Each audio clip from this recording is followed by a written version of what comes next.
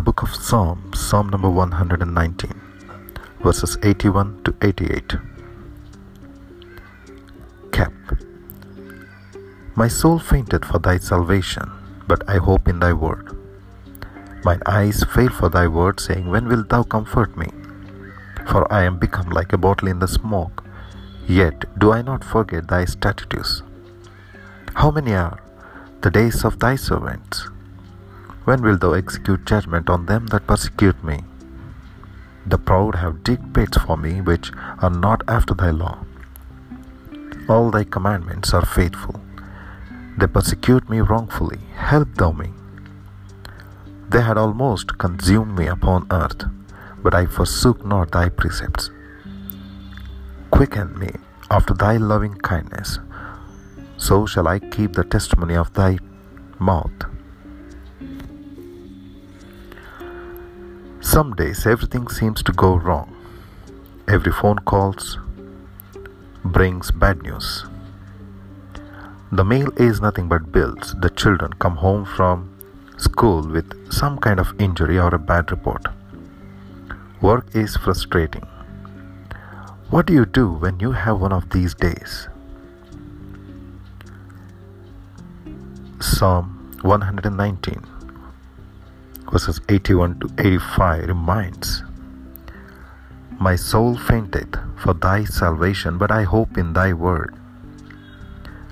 Mine eyes fail for thy word, saying, when wilt thou comfort me? For I am become like a bottle in the smoke, yet do I not forget thy statutes. And verse 85 says, the proud have digged pits for me, which are not after thy law. Here is a man who was fainting and failing. He was like a wineskin in the smoke. Wherever he walked, there was a pit for him to drop into. What did he do? He turned to God. His source of hope was His word. If you hope in circumstances, you will be disappointed because they change. The psalmist hoped in the word of God and trusted in God's faithfulness, and God comforted him. People will fail you, but God never will. Verse 86 says, all thy commandments are faithful.